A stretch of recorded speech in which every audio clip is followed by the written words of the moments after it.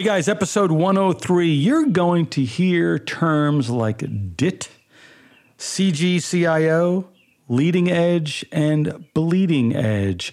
Of course, we are talking to Dr. Christophe St. Luce, who's the Assistant City Administrator of the City of Bradenton, and he is a technology specialist. And he talks with us about properly deploying technologies to make your city better. All of the challenges from preventing hacking to email systems to you name it on technology. He is the man. You're going to love this episode. If you're at all interested in how to improve the technology of your city or county, this is the episode you don't want to miss. Greetings. I'm Steve Van Coor, and this is the FCCMA podcast, a service produced by and for the Florida City and County Management Association. As you know, I'm your host. And each episode, we interview a city or a county leader who's in a position to share interesting and useful insights into local government here in the Sunshine State.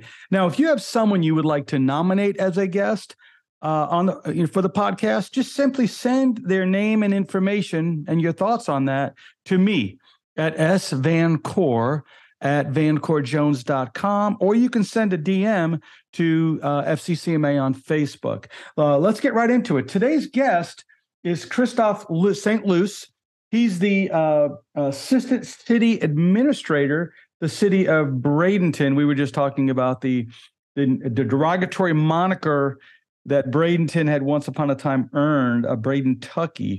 Let's get that out of the way first, Christophe. What was the origin? Because I had friends who lived down there, and they're like, "Yeah, welcome to Bradentucky," and I actually found it to be a pretty nice place. What was the origin of that? No, it's a great place, and again, from what I understand or learned, it's that Bradenton was considered the poor redheaded stepchild of Sarasota, and it couldn't afford the same things that Sarasota had, city of Sarasota, and but it's changing. It's definitely changing. There's a lot of development that's occurring downtown. We have so much going on. All the events that are right at downtown, the Riverwalk that's just been rebuilt, a total of 3 miles of that. So we're really working hard to change ourselves from that former name. Well, it's interesting. I see Bradenton kind of like Punta Gorda and other in the southwest part of the state, the cities that have kind of a clean slate now that are growing and know how to grow and are taking a lot of good lessons. Like you said, the improved Riverwalk. It's not just, St. Lucie County in the 1980s where they just plopped houses everywhere. Manatee counties, I know their development community, they work very well together. They're putting in really kind of neat places with good town centers and stuff like that. And so I agree with you. I think it's time to shed that the derogatory term. Well, speaking of derogatory terms, you are an assistant city manager, but you didn't come up the normal way. You came up through IT. Yes. And I want to delve, and I know what the promo of this is going to be. We do a little quick promo ahead of time. Is like, guys, you got to listen to this one because Christophe St. Luce is the man when it comes to implementation of new technologies. Let's walk through some of your designations. DIT. What is DIT? I never heard of that before. Right, DIT, which my wife loves calling me a DIT. It's a Doctorate of Information Technology. So I studied at Capella University, brand new program from 2015 to 2019. 4 years of research, dissertation, a lot of blood, sweat, and tears. But so in difference from a PhD, where people are used to a doctor of philosophy, a Doctor of Information Technology is what's called a practical degree. So we had to actually solve a business problem using technology in our dissertation. What was the business problem you solved? In a nutshell, because what we know, after all the research you had to do. You can explain to somebody in less than 2 minutes. Basically, if you allow budget and information communication technologies or your IT budget, it does help the city attract repeat and new tourists, which then benefits the state tourism as well. It sounds so easy, but I had to look thugh. No, it doesn't. Wait, by the way, Mr. Ditt, it doesn't sound easy. It would. Listen, the degree would have only been better if the initials are NERD. Yeah. Then your wife would have a lot more fun with that. Yeah. Yeah. She loves saying, "Hey, you're such a dip." She loves saying that. So the idea would be by improving your technologies. Give me an example of a technology you would improve that would help with tourism, because I can think of one that frustrates the hell out of me. Well, the first thing that always comes to mind when I worked at City of Hollywood was Hollywood has lots of garages on the beach. And one of the things we did is added parking sensors. So as you're driving up to the garage, as you're entering, you can see how many available spaces are on each floor. And as you cruise the floors in the garage, you have red and green markers to determine available space or not available space. We did that in a couple of the garages. That was just kind of one of the easiest things. So people coming to the beach for spring break or hanging out, it makes an easy way of finding finding parking instead of worrying about on-street parking or spaces. So that was the first time I saw that was in Broward County, and I think it was at the Fort Lauderdale Airport. They had those, and now they're all over the Disney. I did not know Disney Springs has them. I love it because it probably saves you as a driver and a tourist time and aggravation. People queuing up for that one spot coming out. You can go past that lane and go to the other one that has 3 open spaces. Really kind of cool technology. What I believe it would be better if we had, like for biking, off-road biking, there's apps, but they're so inadequate to tell you where the trailhead is, where you can go for both biking and hiking. And I think for people with horses, which could be a greater tourist attraction in Florida. We have some great trails all over the state. Oh yeah. They're almost impossible to find. It's almost word of mouth still, when between GPS locations and other things, it could be a lot easier. And I've got all the apps, TrailLink, All Trails, Google Maps. I got all of them. And you're right. You could, by improving that, people would be more likely to come, bring their bikes, stay overnight, spend some money by having better technology. Yeah, the trails, that's actually an interesting idea. I mean, yeah, you said there's GPS technology for that. There's solar powered GPS, but as long as you can get clear enough from a tree canopy, obviously, to get a signal. But yeah, that's an interesting thought. But just find where the trailheads are and give me a little description of the trail, because sometimes you go there and it's a 2-mile trail. When you're looking for a 15-mile trail, you're like, okay, went over here for the day. And it turns out it's closed or whatever. So let me keep going through your resume because I love it. CGCIO, what's that? Certified Government Chief Information Officer. And then AMA-CPM. American Management Association Certified Professional in Management. Wow, fantastic. Lots and lots of education. Are we calling you Dr. Christophe? Oh, Chris is fine. But if you ask my wife, she would say, yes, you're supposed to say Dr. Chris. Call the DIT doctor. Yeah. So let's talk a little bit about that. What are some of the challenges that municipals are having, I mean, counties too, with technology? You used a term I really liked in the lead up before the podcast started, about leading edge versus bleeding edge. Tell me a little bit about that and how that's part of the challenge of running a local government. Right. So your bleeding edge, those are those technologies that aren't widely accepted, pretty new. You kind of don't want to be the first one out of the gate. We've been in some situations in the past where you're using bleeding edge and it just doesn't work well. It's not well supported. But leading edge is those more proven technologies. Other people are using them. There's widely supported. They work well. They may cost more, but you're going to get a great product and good support. So that's where many governments, they don't want to be on the bleeding edge. They don't want to be the first one out of the gate. They want to be in the newspaper because if you're running a government, you can't fail. You can't, put up a new traffic system and that doesn't work. You're like, hang on a second, we got this new technology and the lights will be working pretty soon. Everybody until then, drive carefully. Exactly. But have you been involved where somebody insisted on bringing in a bleeding edge technology with a B and it didn't work out? You saw somebody take that chance? Many, many, many years ago, when public Wi-Fi wasn't as ubiquitous as it is now, and something that we brought in kind of didn't want to do it, and it just did not work well. This is back City of Hollywood.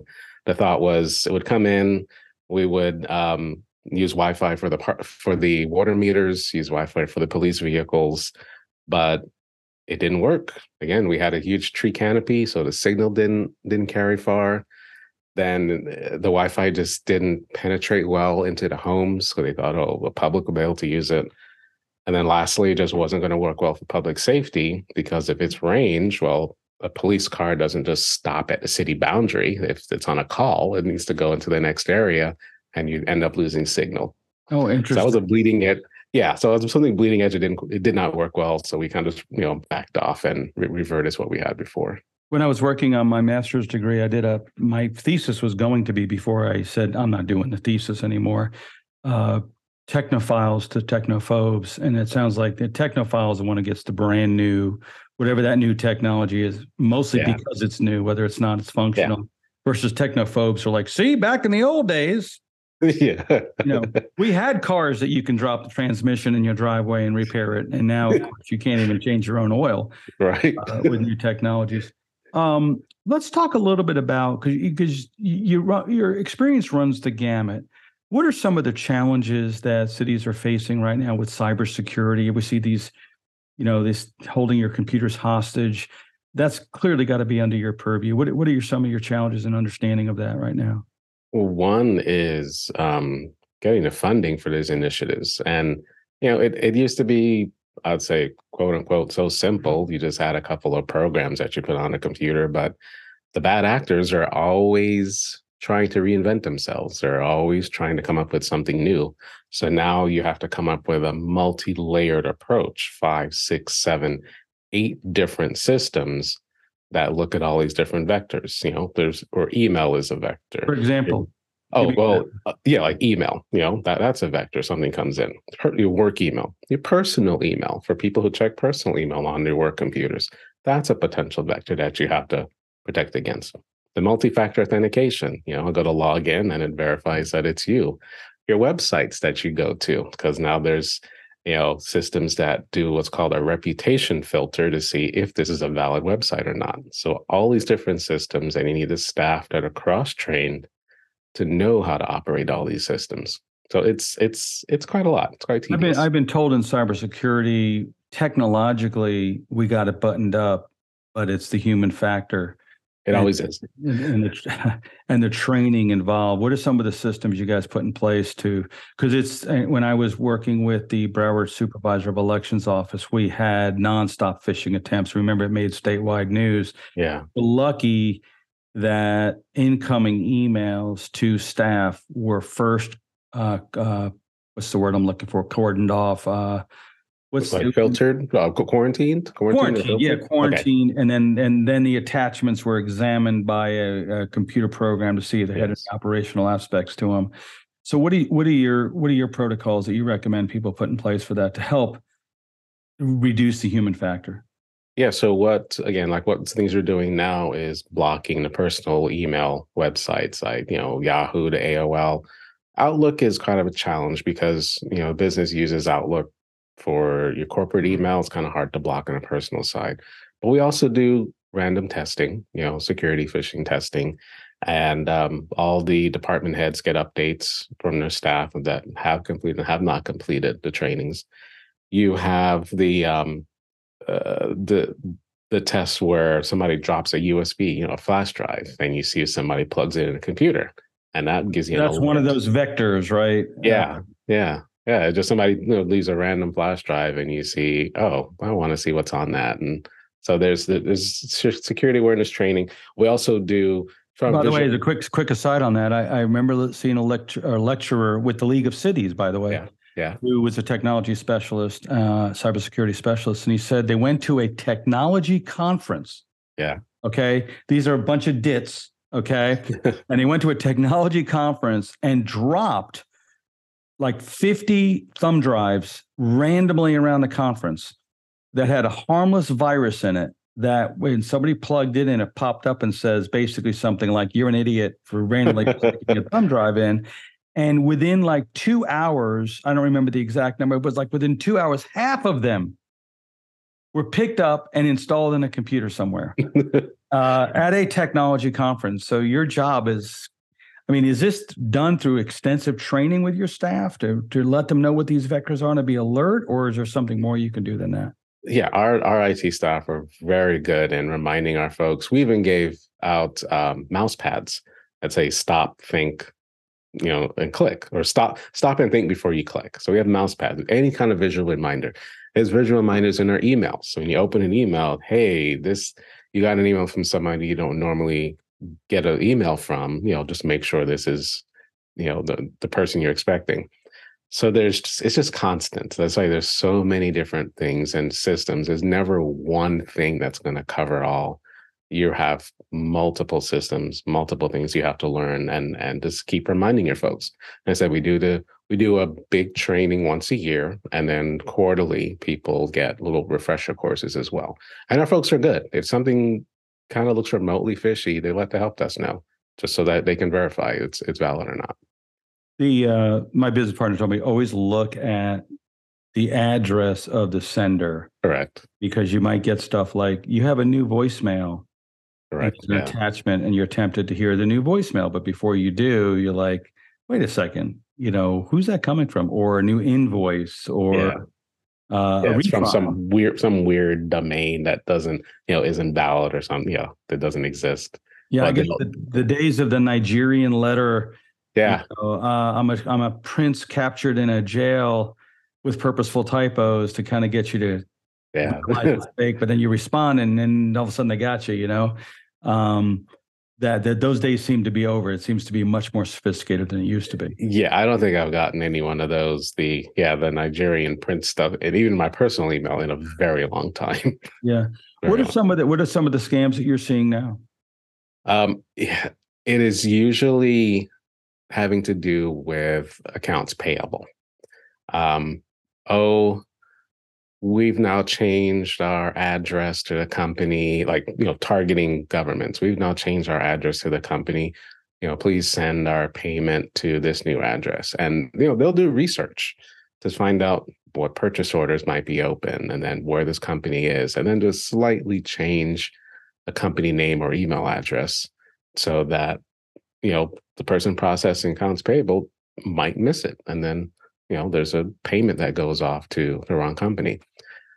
That tends to happen a lot. Of course, anything during tax time that happens. They do a little research, find out that you're doing business with Joe's Plumbing, and they send an email from Joe's Plumbing saying, please update your records to reflect our new PO box for all correspondence.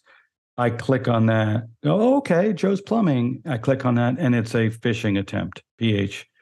It can be that, or the person just processes it, makes a change on their payroll, in their accounting system, and then the next payment goes out to somebody else.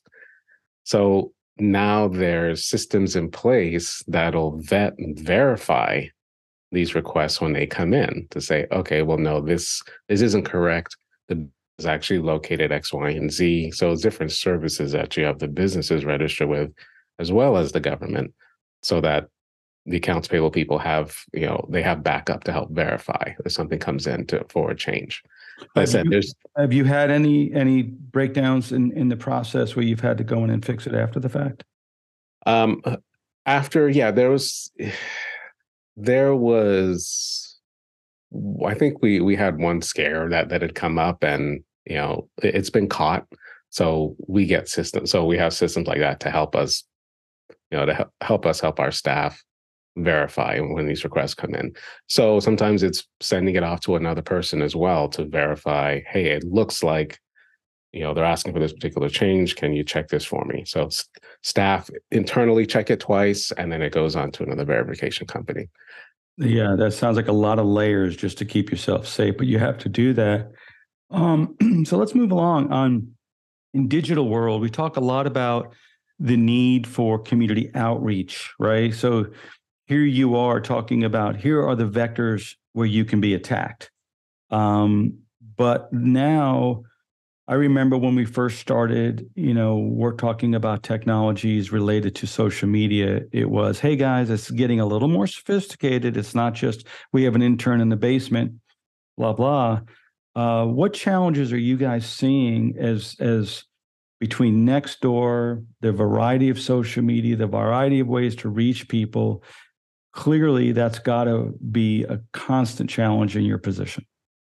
It is. I work very closely with our PIO, the Public Information Officer, and we have Facebook, we have Twitter, we have Instagram.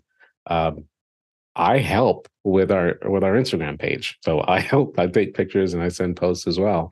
One thing that we've done to try and help, which is it's going to sound, when you first think about it, it sounds odd, but to make a physical representation of our digital presence.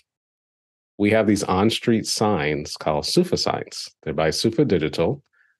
These 7-foot, 6-inch tall solar-powered e-ink signs that are you put around your city. So we have one downtown, we have one on our Riverwalk, and one at a youth center called 13th Avenue Dream Center. So these large signs, 42-inch, 44-inch, e-ink screen. So it's almost like a giant Kindle screen. And it has a calendar events. So we update the calendar. People walking by can see what's going on. They can see our Facebook posts right on the screen. They can see our Twitter posts right on the screen. And then different ads or promotional events. It's like a giant Kindle placed around the thing that monitors your social media, and replicates your social media alerts, community notices. This is brand new information. If I didn't know this thing existed. Oh yeah, but I think I would say we were the first one in Southwest Florida to get it. I think Orlando got them just after us, but City of Groveland got them. They had probably about 24, and that's where I was like, wow, Groveland can have them. We can have them. Where's Groveland? Groveland is going to just northeast of Orlando, I believe. Okay. Somewhere around there. And I thought, how did they get 24 of these signs? When I was able to buy 4. Miami has them along Brickell. So I still have family over there. And I drove over earlier this year to go right under the U line. And like, oh, there they are, the SUFA signs. So we have them. Plus, they also tell you how many people are walking around the sign. So we can say, hey, around 3:00, we have 300 people walking around this sign, maybe to tell the businesses, hey, at this certain time of the day, this many people are around here in case you want to do some type of, events or promotion to have people, come to your restaurant or come to your business. It monitors foot traffic. So it's giving you feedback in real time, but you can put up, congratulations to the mayor for getting an award for best mayor of, whatever. Exactly. But also, hey, there's going to be a 5K tomorrow. This road will be closed, as well as other public notices. Right. So we're trying to use as many tools as possible to get notices out there, from the regular signs along the regular signs along the side of the road, upcoming road closure. We use these SUFA signs. We put it on our Facebook. We put it on Twitter. We put it on Instagram. We're using as many tools as possible to get the word out, plus on our website as well. So we have a plethora of tools that we're managing and maintaining. So how do you prioritize or organize? So back in the day, right, we had an announcement. I'll make something up. There's going to be a road closure at 3rd and Elm. Right. And we want to let the public know because obviously they can plan their morning routine elsewhere. So back in the day, you sent out a fax to the local newspaper, which was widely read. Right. And people get the notices that way. Worst case, you handed out notices, or you put out one of those, trailer marquee signs. Right. So now you've got this road closure at 3rd and Elm. You've got this plethora of media outlets. How do you triage and prioritize those? And what's the protocol you put in place to make sure you touch on all those different outlets? So first of all, if it's an unplanned event, the first things are Facebook and Twitter. Those are the first things. If it's planned, like I'm driving into work and I drive by one of those road signs that's telling me, oh, Manatee Ave from 1st East to 43rd West is going to be closed during a certain date. So that's a planned event. So you put it on that sign. We'll put it on our Facebook page, schedule it so that it's out for a certain number of days, we would blast something like a road closure that's planned across many channels, the website, the road sign, Instagram, Twitter, and then send reminders as well. So that's usually where we hit first. We do want to get into next door as well. I know some other cities are using it, some counties are using it. So we want to use that to maybe help target certain areas around the city too. So in theory, you could send a text to people. You could put it on your Facebook, put it on the website, send them an email, put it on Instagram, Facebook. That's where I'm going with all these different ways to reach people, because we're now so fractured, right? So some people Yes. are going to get the notice through their Twitter feed, see it pop up on Facebook, and maybe get an email from the city. But no one's complaining that they're getting too much information. I shouldn't say no one, but I am more likely to go, thank you for letting me know, through all these vehicles, as opposed to, oh, I didn't check my Facebook page today, or I didn't get my emails, or it went to junk or spam. But that variety of technology being deployed, it can't be easy, right? So somebody's got to be at the helm on all of those things. Right. And our PIO leads to front on that. And I help her when I can, because you're never going to cover everybody. Some people who don't use Facebook, some people who don't use Twitter, some people who don't go to our website, or some people who don't have Instagram. So that's why you have all those different channels that you try and broadcast, and you're casting as wide a net as possible to reach as many people as possible. So do you have a very limited number of people who have their finger on the button, as it were, or is there a wide variety of people who can post onto the various channels? There are really just 3 of us, maybe 4. So our PIO, I assist as well, and one of our folks in the IT division, he has access to a couple of the programs as well. So if we're out, we see something, we'll take pictures, we'll post it. So at least we try and have at least a few people where somebody forgets, or is maybe they're on vacation or out of town, at least, the communication doesn't just stop. Now that's the hardware angle of it. On the soft side of it, about what the messaging can be, and I'm mindful in the early days of social media, when everybody was doing selfies, and I did a lecture on this about when you're a police to do a bunch of police chiefs. When you're a police department, it doesn't matter what the medium is. Always be the police. And the classic story was the New York City police decided they wanted to get in the whole selfie business, and they were taking a bunch of selfies. Yeah. And then when an adverse incident happened, a cop was caught on video, unnecessarily pummeling somebody. Then they turned it into, an attack on the police force, making fun of their selfies. Oh, here's another selfie from the, New York City Police Department. How do you guys regulate what is the content, or is that through, a collaborative thing, or you assign points and they're trained and they're told, here, you can only do this, you can only do that? Well, they just so happens for our police department, they have their own PIO. So everyone in police funnels information directly to that person, and then they will monitor, determine what's going to be posted onto their social media channels. So they're heavily on Instagram and Twitter, and they have our police department has a huge following on Instagram and Twitter.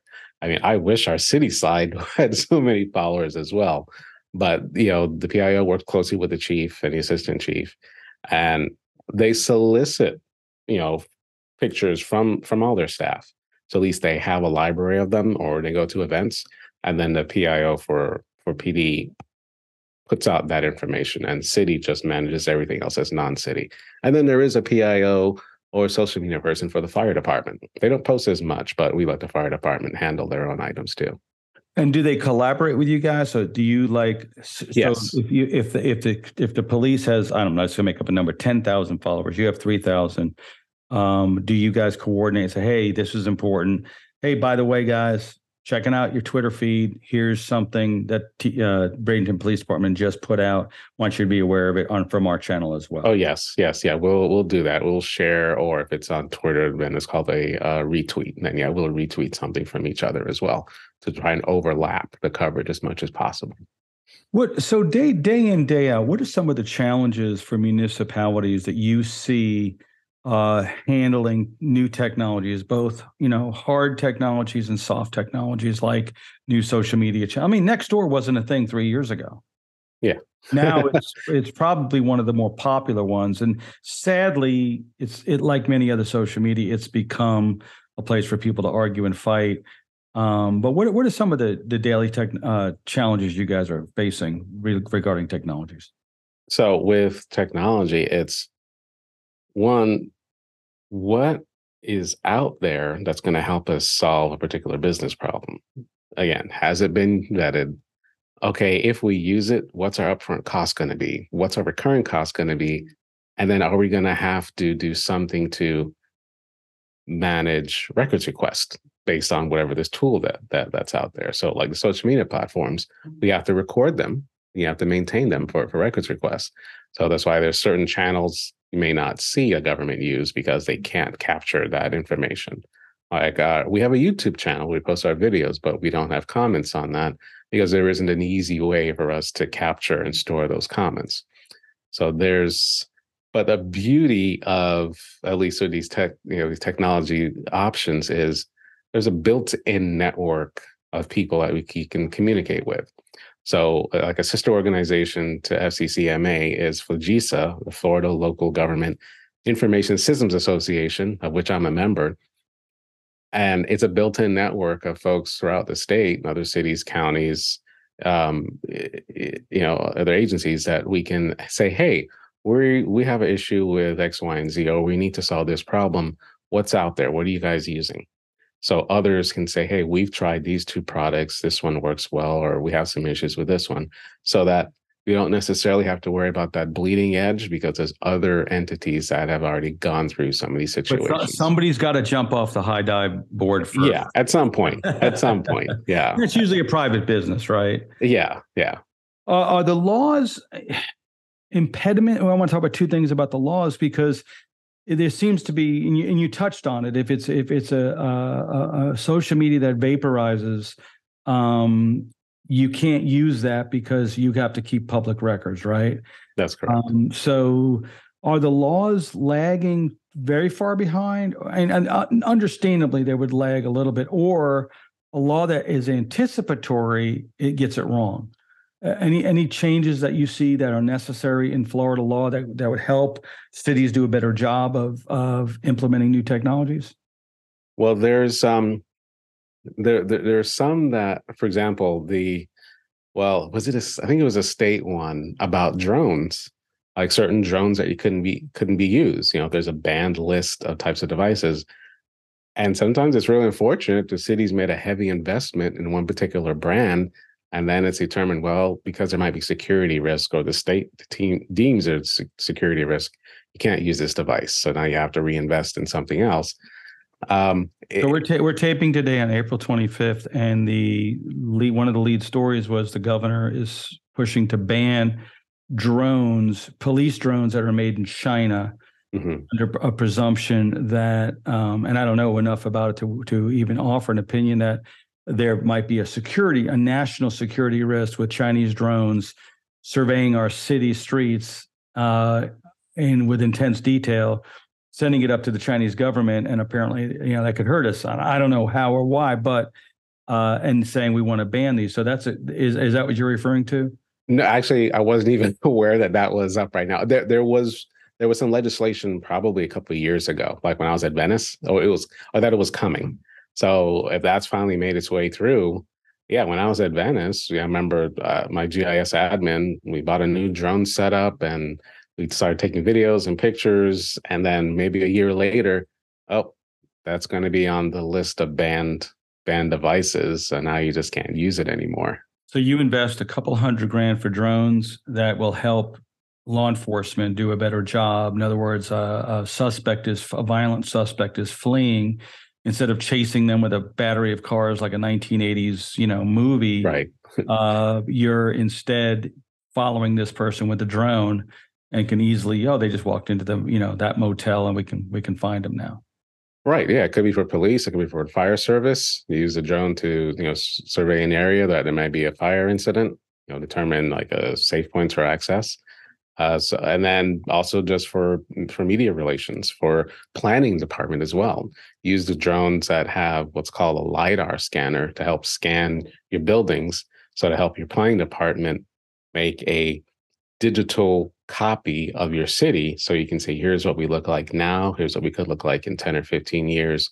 It helps planners. Wow, they have LiDAR and drones. I mean, I remember 10 years ago, that was like bleeding edge technology. Holy cow. Yeah. And by the way, the recent flooding in Fort Lauderdale, drones helped the law enforcement and traffic department tell people where to go to get around the flooding. And they could monitor the floodings to say people stay away from Elm Street, whatever. Yeah. Yeah, very, very, very useful. Not just cool, but really helpful and useful for safety. Exactly. So when we invested in a drone, we thought, oh, all these different applications, and we use it for quite a few things. Yeah, sure, we use it for City Hall Selfie Day, but we also use it for the Public Works Department to help them tag where assets are around the city. And when the water towers are being repainted, you can fly the drones up to make sure it looks good, it looks proper. And then you find out, well, sorry, you can't use this device anymore. So what do? You got to surplus it, public surplus the item, and then invest in another brand.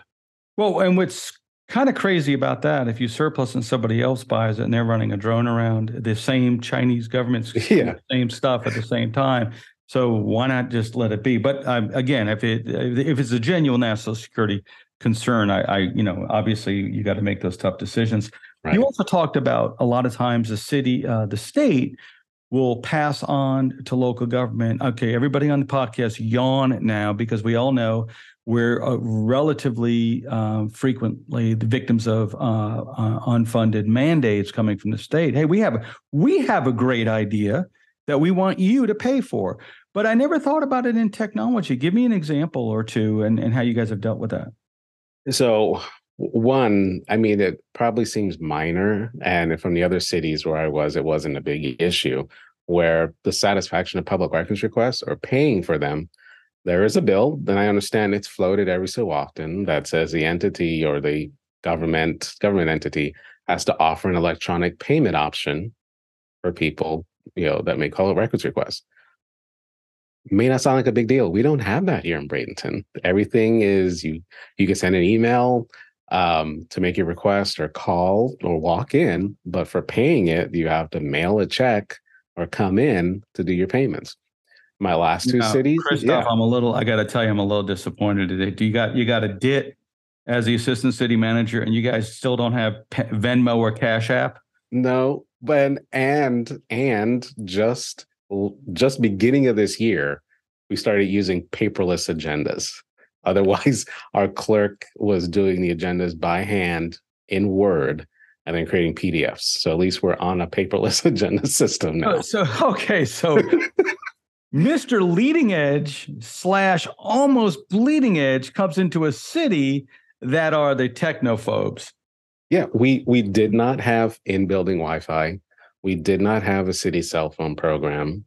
Again, we had paper agendas.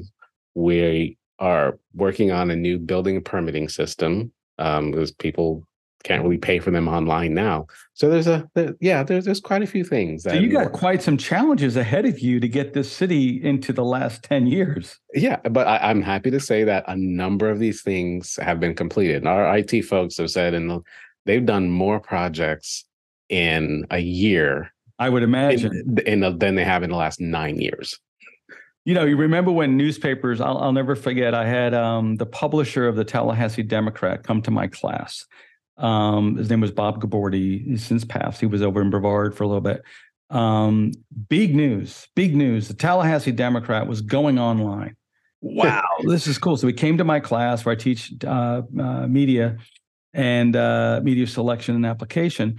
And it was a PDF version of the paper, like the physical copy of the paper. And when you consider that, even then, this was 10 years ago, most people looked at their stuff either on a tablet or a phone. Yeah. You can't read a newspaper PDF. No. But you guys are just getting there now. Yeah, So, but I'm happy. It's taken a while, but it's good. It's all good but stuff. get serious for a second with me here, and I'm the one goofing. I'm sorry, but for a lot of city managers, that's got to be the challenge of moving their city closer to the leading edge. I think you put it perfectly. You don't want to be bleeding edge. You don't want to make a mistake. You don't want things to shut down and break. Right. You get hacked. Correct.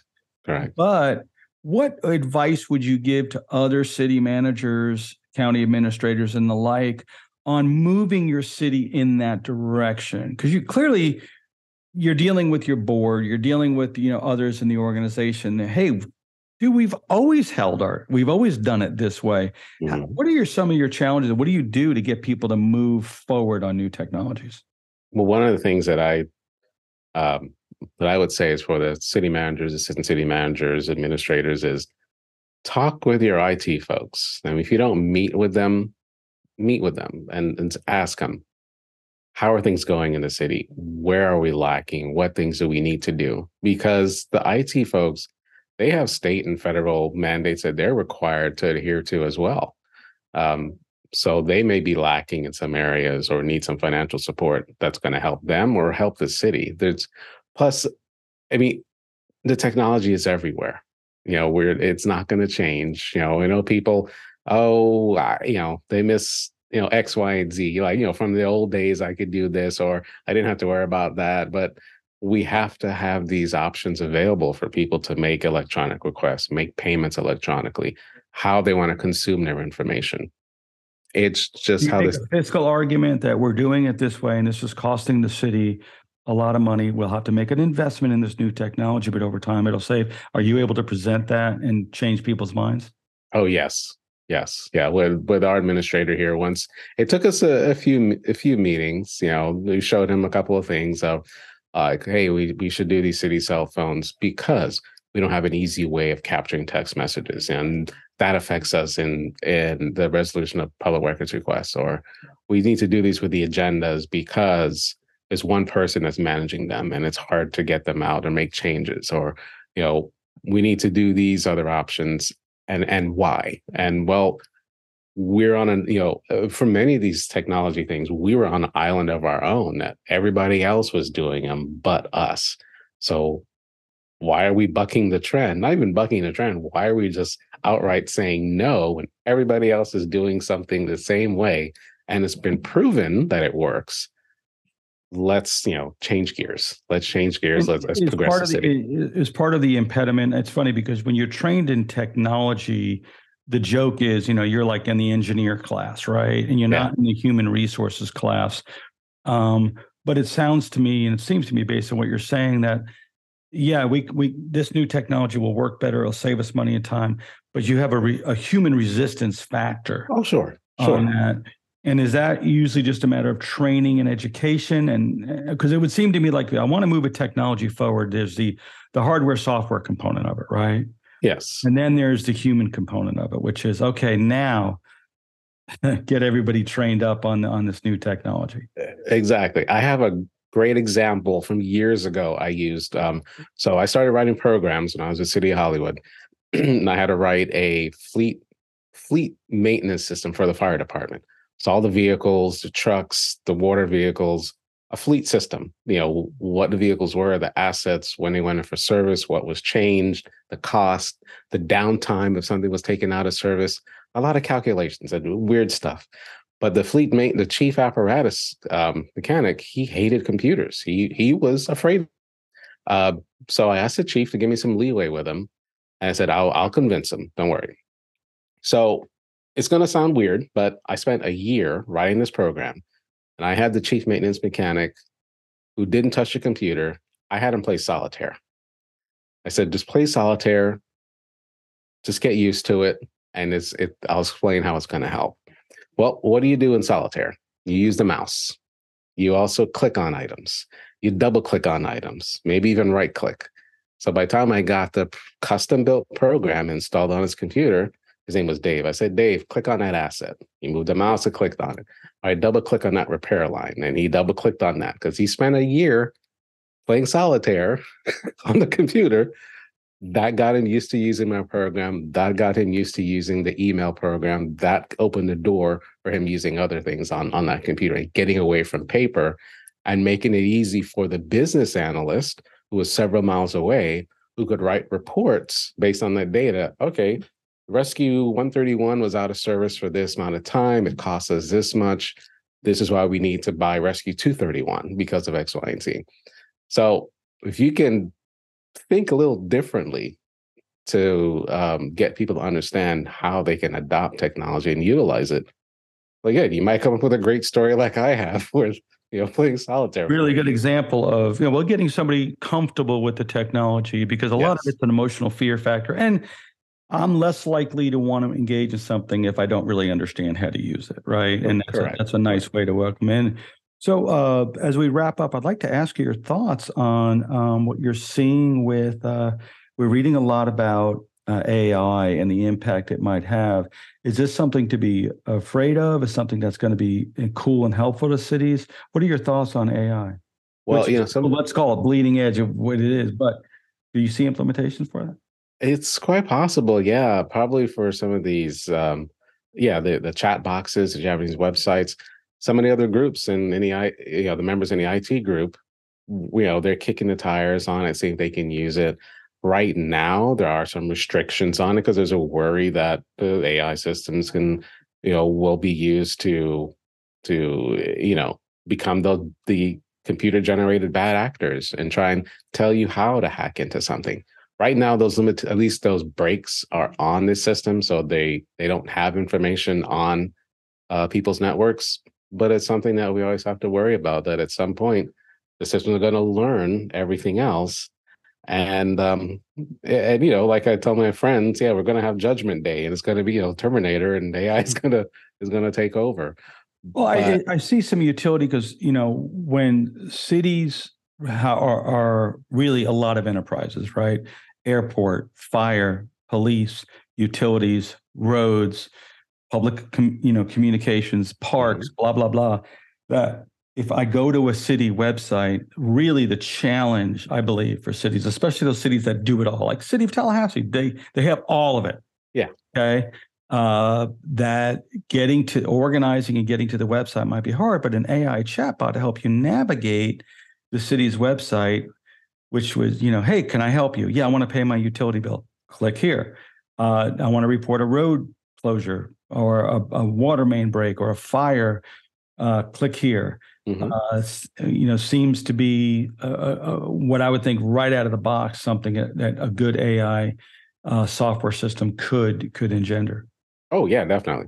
And there are quite a few entities around the state that are using it. I don't see Braden Tucky using it for a while, but, but yeah, there are some others. Perhaps when it's again less bleeding edge, then Bradenton might entertain that. Yeah, I mean, versus hey, we have AI doing traffic control. And one day Hal decides those people on the east side. They pull a Chris Christie, that bridge down, or power distribution. You have 5 power centers creating power, and it decides, it's kind of hot today. We're going to shut this all down, let everybody cool off. Whoa, no, that's not what you're supposed to do. That might be a few years out, but I'm hoping. The customer service chatbot might be better.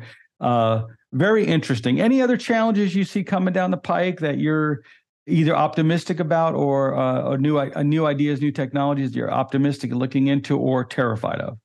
Well, I'm not sure, because you never know what's gonna pop up. I mean, I said there's a lot of redevelopment that's going to be happening downtown here, so we're just going to be looking at outfitting our city center with the latest and greatest. Like right now, our chambers is kind of limited in what it has for audio, video, and we're trying to see what kind of integrations we can do over the next 2 years that's going to benefit us for maybe the next 5 or 10 years. What kind of options may be on the horizon? But I'm going to a regional meeting tomorrow for the Southwest Florida IT group, and then these are kind of discussions we're going to have on what's coming out there. We're going to talk with some folks on FBI, see what the threat landscape looks like. so we can all come back and maybe really digest like what's on the horizon that we'll have to monitor. Well, let's do this. This is an ongoing and important topic. Let's commit to get back together when you see some of those things a little more clearly, because Sure. I think it's one of the great challenges and great opportunities for municipals moving forward is implementing and deploying new technologies. And you seem to be, with your DIT, the person we should be relying on a regular basis. Oh, I thank you. Yeah, definitely. Well, last question we ask everybody. Tell us something cool about Bradenton that we may not know.